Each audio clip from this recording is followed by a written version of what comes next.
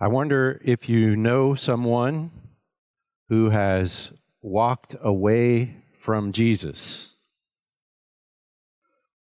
Perhaps you've been someone who has walked away from Jesus.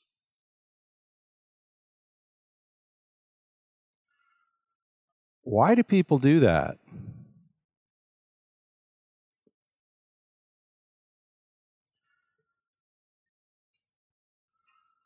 That's an important question. Why do people do that? I've recently, I didn't really interact with the person, but they sort of announced the fact of their walking away from Jesus on Facebook, someone I know. And I guess I would summarize the reason why like this: disappointment.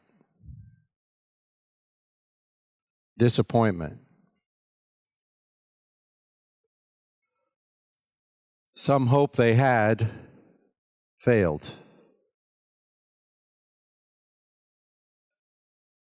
Something they expected didn't occur. And in fact, in this instance,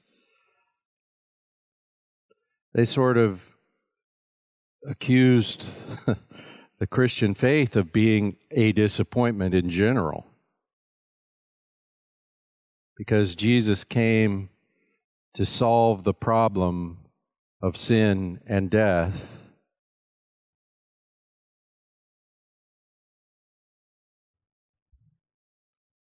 That problem doesn't look solved. Well, that's at the heart of it, isn't it? That problem doesn't look solved. And each one of us, on a regular basis, is running into the pain of sin and death. Still.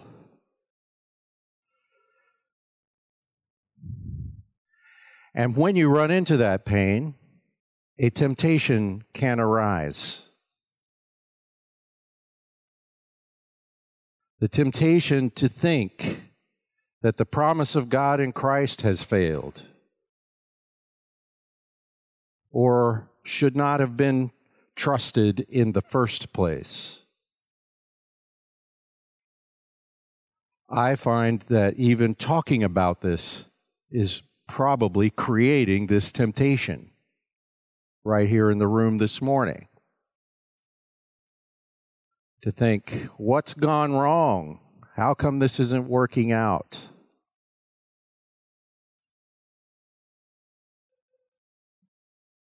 It looks like it's not working out. It looks that way for a very, very particular reason. In every instance, you are not looking in the right place. We are confronted by our situation every day, all day long. And that situation is a situation in a fallen world, a broken system, a thing that does not live by grace, in fact, a dead thing, frankly, as a consequence of sin. And sin plays out every day, every day. Someone has done you wrong, and you've done someone wrong, even though you don't know. Because that's the world we live in. And the reason I began to be tempted to doubt the truth of the promise of God in Christ is because I'm looking there. It looks like the promise has failed. Looks like. And that's because I'm looking at my immediate situation. My attention is focused on this or that. as a pastor, if I dwell on it and dwell in the wrong direction long enough, I can worry that this whole thing is just going to come apart at the seams tomorrow. It's a worry I have probably every week. Everything seems so fragile. Because I'm focused on these particular things.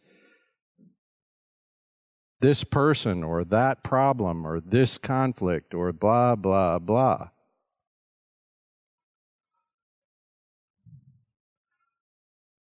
The book of Hebrews is about, or written to, people with this problem. Disappointment. The fear that the promise of God in Christ is not a true promise.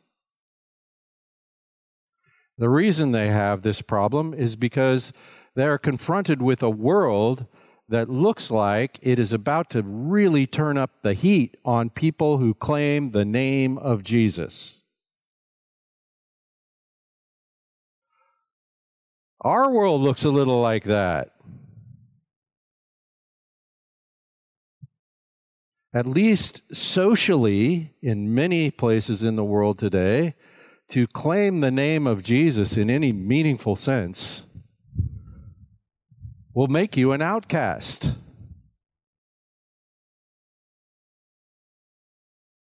course, these people worried about stuff worse than that. Losing their homes, their property, their lives, that kind of stuff. So if we dwell on that situation, if you dwell on the way the world thinks,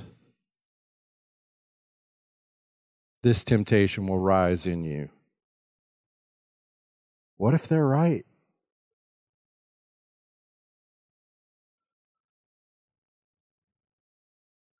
So the writer of the book of Hebrews is pointing where everyone ought to look. If someone is a Christian, where should they be looking? Because in the reality of our lives, let me say that again. In the reality of our lives, there is a bigger, more significant set of circumstances.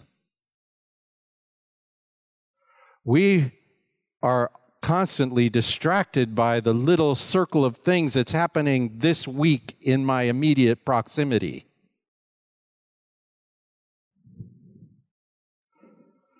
But outside of that is a much bigger situation, a more significant situation, a more important situation, an eternal situation.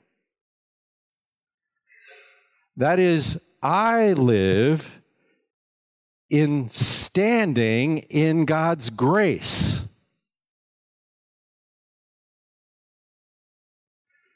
Showered on me as a consequence of the sacrifice of the Lord Jesus. Now, these little things right around me can distract me from that reality, can focus my attention on lesser things. And so the central exhortation of the book of Hebrews, and I would argue the central exhortation of all of Scripture, is this: pay attention to Jesus. In the immediate context of the text we're looking at today, which is, by the way, Hebrews 13, verses 7 through 14, but in the immediate context, at the beginning of chapter 12, he says it explicitly: since we're surrounded by this great cloud of witnesses, let us run with endurance the race set before us. Run with endurance. Are you tempted to quit? Run with endurance. How? I'm tired. I'm exhausted by the apparent futility of this enduring way.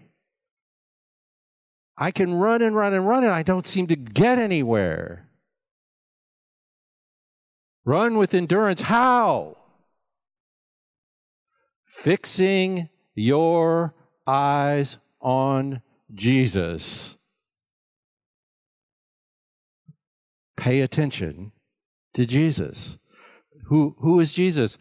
The author, the pioneer, the leader, the trailblazer of faith.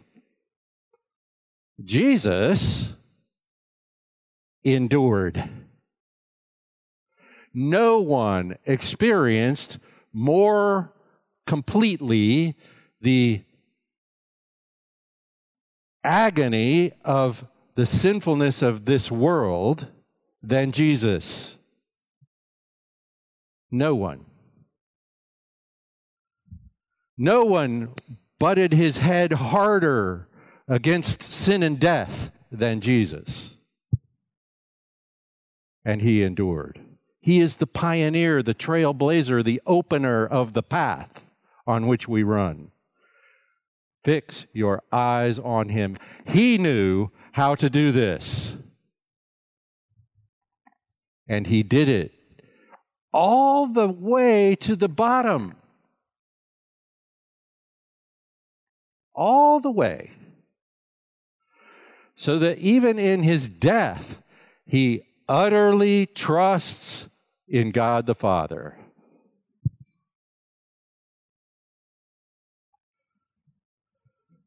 Whatever your problem is inadequate attention to Jesus. Pay attention to Jesus. This has been repeated in the book of Hebrews over and over and over. It is the central theme. Jesus is the prize. Stick with Jesus. If life in this world is getting hard, don't let go of the prize. Even if hanging on to the prize creates some suffering and pain in your life, for heaven's sakes, don't let go of the prize.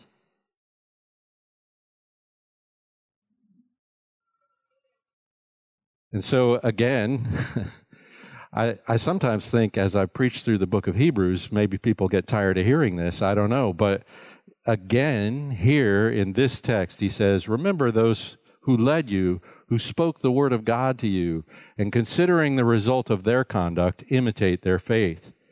Jesus Christ, the same, yesterday and today and forever. That's like a summary of the Bible. Jesus Christ, the same, yesterday, today, and forever. Do not be carried away by varied and strange teachings, for it is good for the heart to be strengthened by grace, not by food. We're going to have to figure that out. It's good for the heart to be strengthened by grace, not by food. Foods through which those who were so occupied were not benefited. Okay, not by foods that didn't help the people who were occupied by those foods. We have an altar from which those who serve the tabernacle, literally the tent, have no right to eat. For the bodies of those animals whose blood is brought into the holy place by the high priest as an offering for sin are burned outside the camp. Therefore, Jesus also, that he might sanctify the people through his own blood, suffered outside the gate. So let us go out to him outside the camp, bearing his reproach. For here we have no lasting city. Wow. For here we have no lasting city, But we are seeking the city which is to come. Now, there's a bunch of Old Testament knowledge in that text that probably we're going to have to explore in order to understand what this text says to us. Originally, this text was written to Hebrew Christians, so they didn't need as much explanation as we do, but we'll get to that. So when you're tempted to turn aside from Christ, in this text it's stated like turn to various and strange doctrines, teachings. When you're tempted to turn away from Christ, when you're tempted to turn to anything other than the grace of God in Jesus Christ, in their particular case, they were thinking of turning back to a sort of Old Testament theology, a sort of a Mosaic Judaism as opposed to a Messianic Judaism. In our case, it could be any number of things. Strange. The world is filled with nonsense. Some of the world's nonsense is in PhD dissertations. A good deal of it is very intelligently stated and often persuasive.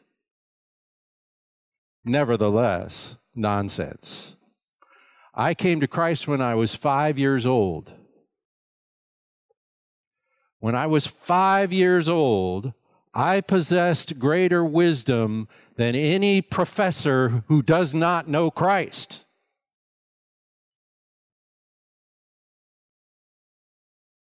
The world is filled with various strange teachings. Don't fall for it. How? Well, we started last week. Remember the people who spoke the word of God to you? Remember those people, the people who spoke the word of God to you, and consider the result of their conduct. Well, what was the result of their conduct? You came to Christ. Your salvation is the result of their conduct. Remember that. Think about that. And imitate their faith. Stick with Christ. That's the whole point. It's really that simple. Now, we could develop all kinds of systems out of that little verse that are off the point. The point is, look, think about the people who led you to Christ. What if they didn't stick with Christ? Consider the result of their conduct. You're in Christ. And imitate their faith. Stick with Christ. To me, it's quite a punctuation on that exhortation to say, remember and imitate their faith. Jesus Christ, the same yesterday, today, and forever. That's like a statement of their faith. But it goes on. It's better even from there. It's the same. Jesus Christ is the same. He said this in chapter 1 of the book of Hebrews, where he quoted that psalm we read. It says, you created everything, and all these things you created, you'll put them away like a garment you take off, you change. You'll roll it up and off it goes. Everything will be shaken, if we want to use the terms of Hebrews chapter 12. Everything will be shaken, but not you.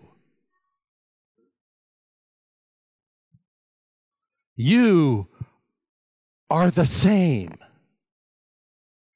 And in Hebrews, we learn that psalm is not just about God, it's about the God who was made one of us. The Son of God made flesh, the Lord Jesus himself, the same. And it's in chapter 1, he says, you, Lord, laid the foundation of the earth in the beginning, and the heavens are the work of your hands. They will perish, but you remain. They will all wear out like a garment, like a robe. You will roll them up like a garment. They will be changed. But you are the same, and your years have no end. And that statement is introduced in the book of the Hebrews with this question: which one of the angels did he ever say that about? He said it about Jesus.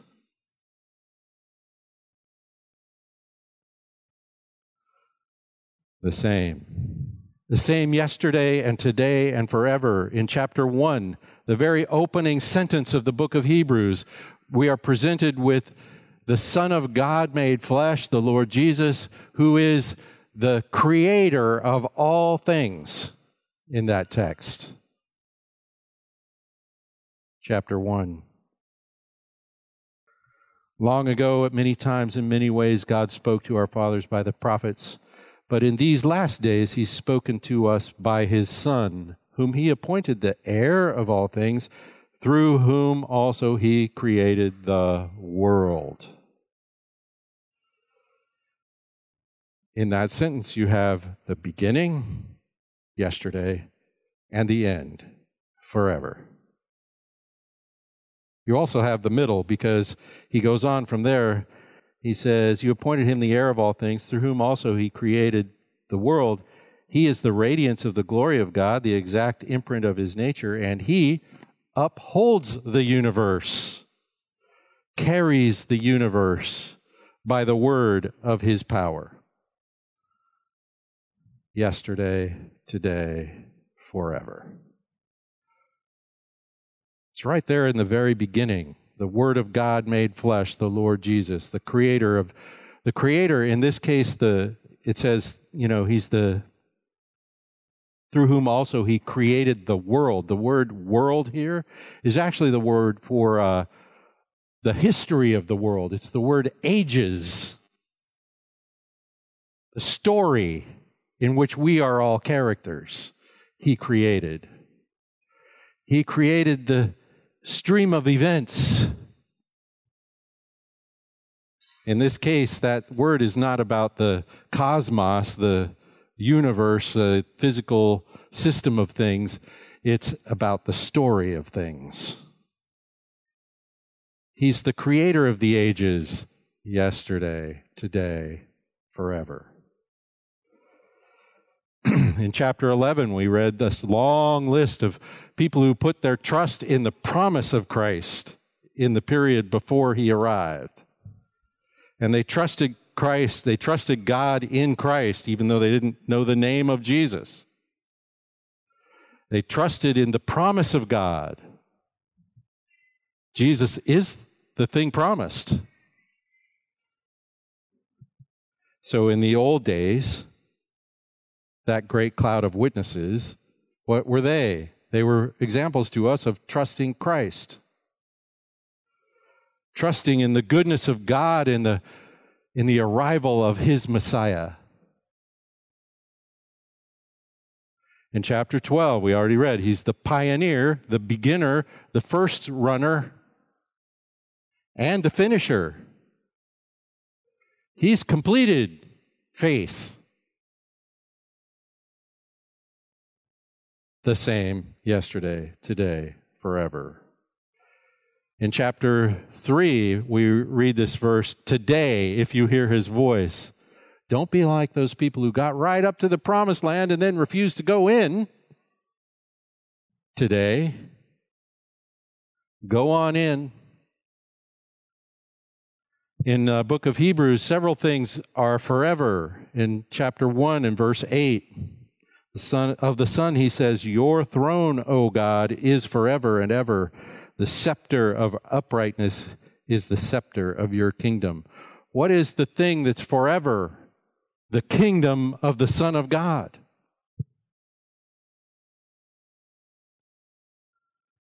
And then there's a big list here. I've printed a list of things that are forever, or places in the book of Hebrews where his priesthood is forever.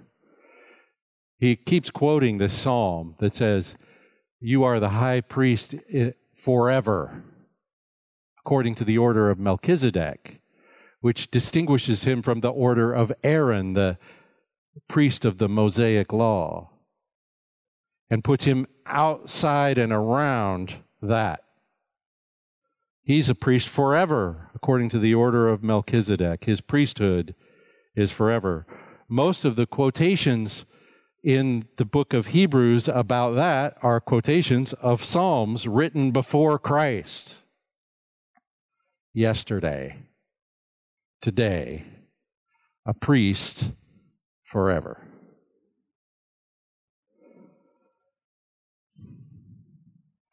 His salvation is forever also, because he no longer dies. You remember this says, he said this about his priesthood. He said, those priests, you had to keep having more priests born because they kept dying and they kept having to repeat the sacrifices because the sacrifices don't actually solve our problem.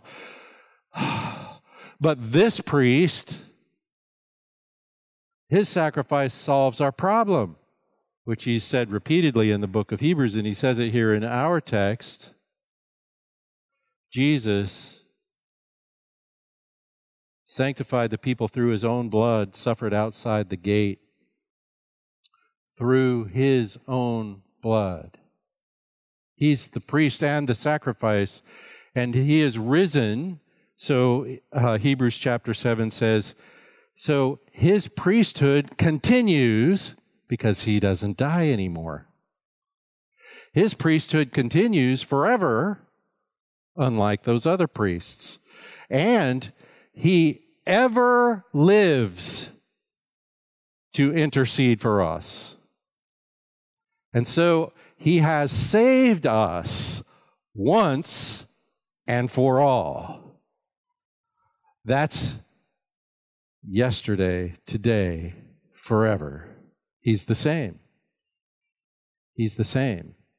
Now, the conclusion in chapter 6 of the book of Hebrews is, because all these things are true, that is, he calls it, a strong encouragement to hold fast to the hope set before us. What's the good of all this yesterday, today, and forever talk? It encourages us to hang on to the promise of our salvation in Christ, something we possess already and will realize in the future. On that day of resurrection, why do we believe in that day of the resurrection? Because the forerunner, trailblazer, pioneer of our faith already had one. That's why. It's a fact of history. And so his promise can be trusted. And the scripture says in Romans 5, this hope does not disappoint. So we need to lift our eyes from this thing that's going to happen this week that I'm stressed out about and makes me wonder if Jesus even cares, to see the hope of his eternal promise and to remember and take this strong encouragement to hold fast that hope.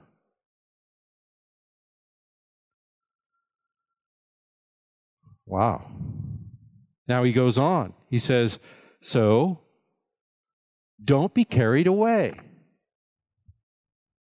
Don't let anything in this world distract you from that hope. Don't be carried away by varied and strange teachings. This reminded me of the book of Jude, the 3rd verse of the book of Jude, where it says, I found it necessary to write, appealing to you to contend for the faith, this faith that was once and for all delivered to the saints. that faith, yesterday, today, forever the same.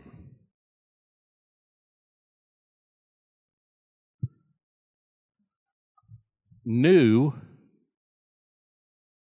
is not equal to good.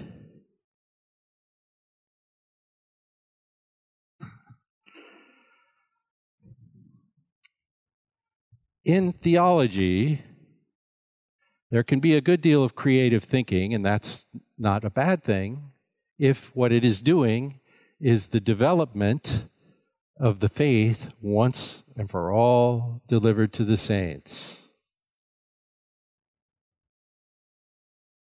That's old. That's very old. So novelty is not necessarily something you ought to follow. Be careful. Something that isn't focusing our attention on the goodness of God in Christ and leading us to trust in Him and His sacrifice sounds like a distraction.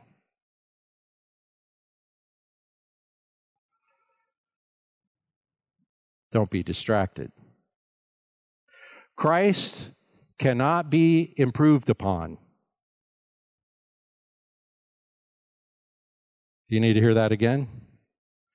Christ cannot be improved upon. Now, your understanding of Him can be, just to be clear. You don't know Him well enough, but you want to be getting to know Him, not some strange new concept of who He might have been. But the Christ that is our Savior is not something that can be improved.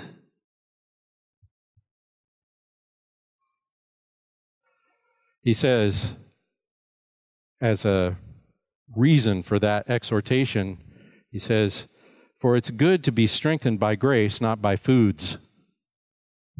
Yikes. Well, let's just focus on the first part to begin with. It's good to be strengthened by grace. By grace. By grace. If you want to be strengthened, focus on grace. The Bible, when it describes growth in the Christian life, it does not describe ethical improvement, though that does occur. It doesn't describe moral reform, though that should occur. The way the terms of growth in the Scripture are nearly always stated like this: grow in grace. I take that to mean something like this: grow in my understanding and appreciation of how God has already handled everything for me. Grow in my understanding and appreciation of how God has already taken care of everything for me. You know what happens when I grow like that? I also grow in my expression of love, which means I grow in my moral character. But if I jump over all that to just try to be good, I'm turning away from Christ to reliance upon my own goodness. Don't do that. So, be strengthened by grace, not by foods. What on earth does he mean by foods? Well, he's referring to the whole sacrificial system of the Old Testament tabernacle, the temple sacrifices, because that was how the priests ate. And certain sacrifices, you killed the animal, but then you also ate it. But he's going to make a very interesting distinction here. Don't be strengthened by grace, not by foods. And he means not by some return to the sacrificial system of the Old Testament. Its purpose was to point to Christ, and it didn't actually accomplish the things it points to. It was never intended to. It doesn't actually handle your sin problem. It just sort of pointed to the handling of your sin problem, which is in Christ. So he says, be strengthened by grace, not by foods, meaning that sacrificial system. He goes on, and this shows the point here. We have an altar. We have an altar from which those who serve the tent cannot eat. So there's two altars. There's the one in the tent, and there's this one that we have. We have an altar that they can't eat at. Turns out you have to abandon that altar to have this one.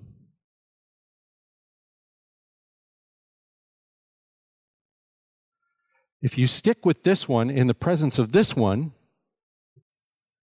you're missing the point of this one.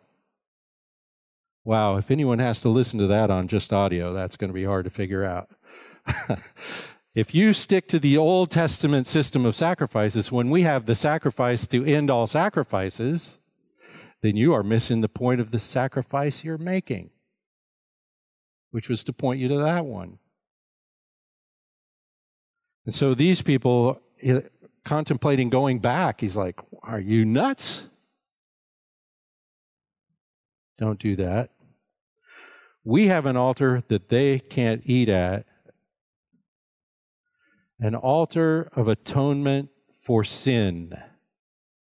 And when he uses the word tent here, which he uses, he says tent, tabernacle, not temple.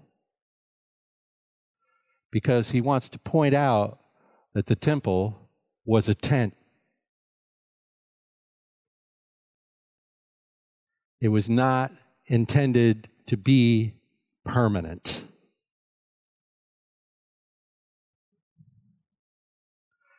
The bodies of those animals, he said, whose blood is brought into the holy place by the high priest as a sacrifice for sin. Now, he's talking about a particular sacrifice for sin. He's talking about the Day of Atonement. You can read about it in Leviticus chapter 16 if you want to.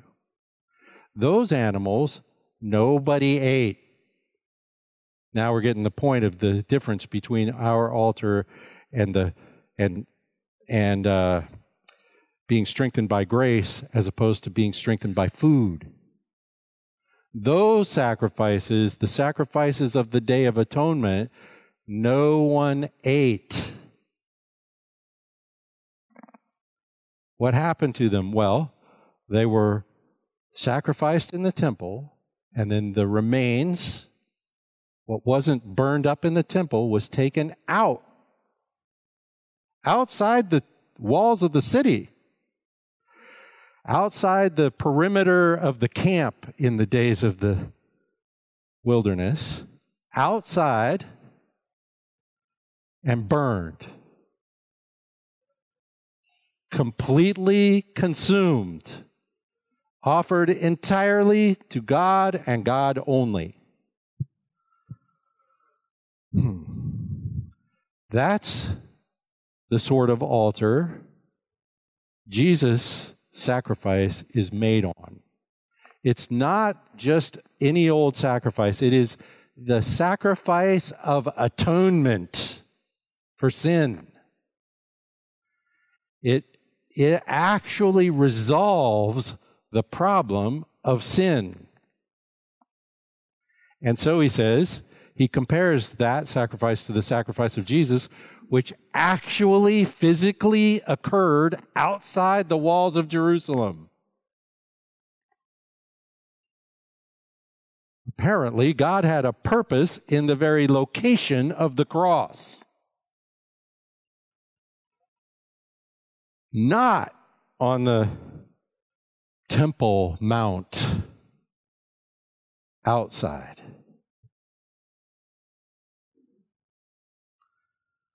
Jesus suffered outside the gate, and Jesus sanctifies the people through his own blood. He is the sacrifice, and he's the sacrifice of atonement for sin.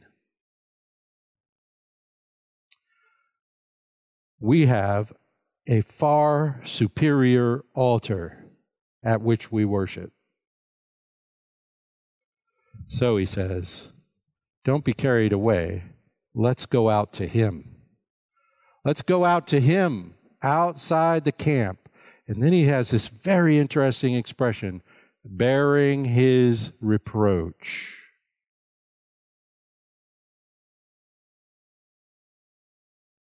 There is no greater honor that can be bestowed upon you than you are in Christ. If God has claimed you and united you with his Son in his death and resurrection, if you are in Christ, there's no higher position. There's no higher position. The world can dishonor you.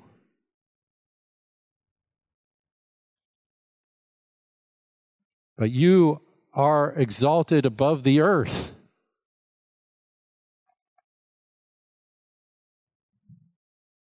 But there's also no lower position than you can be in as a person than in Christ.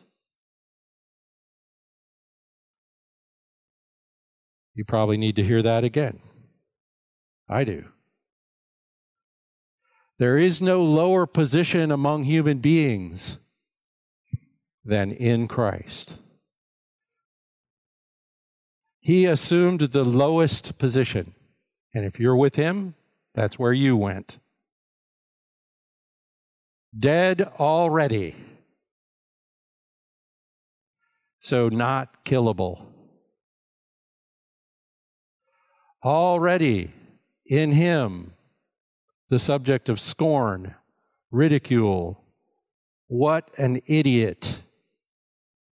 His own disciples thought that about him on the day he was crucified. Wow. I've never been so disappointed in my whole life. Because they expected a highly exalted Messiah, not a totally humble one. So while there's no greater honor available to human beings than to be named as one of his sheep, there's also no lower position to be found, bearing his reproach. It is true in this world, if you are his, the world isn't going to like it.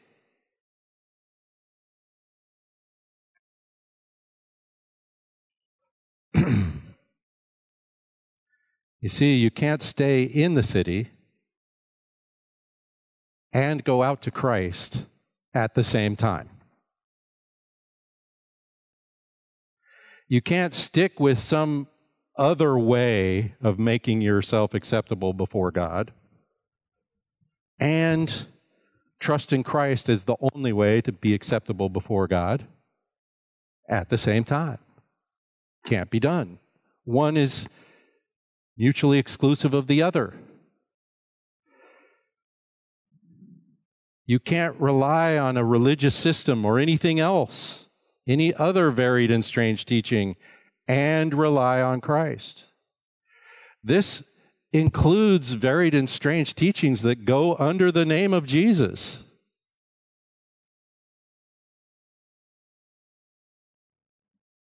The simplicity of the grace of God in Christ is it.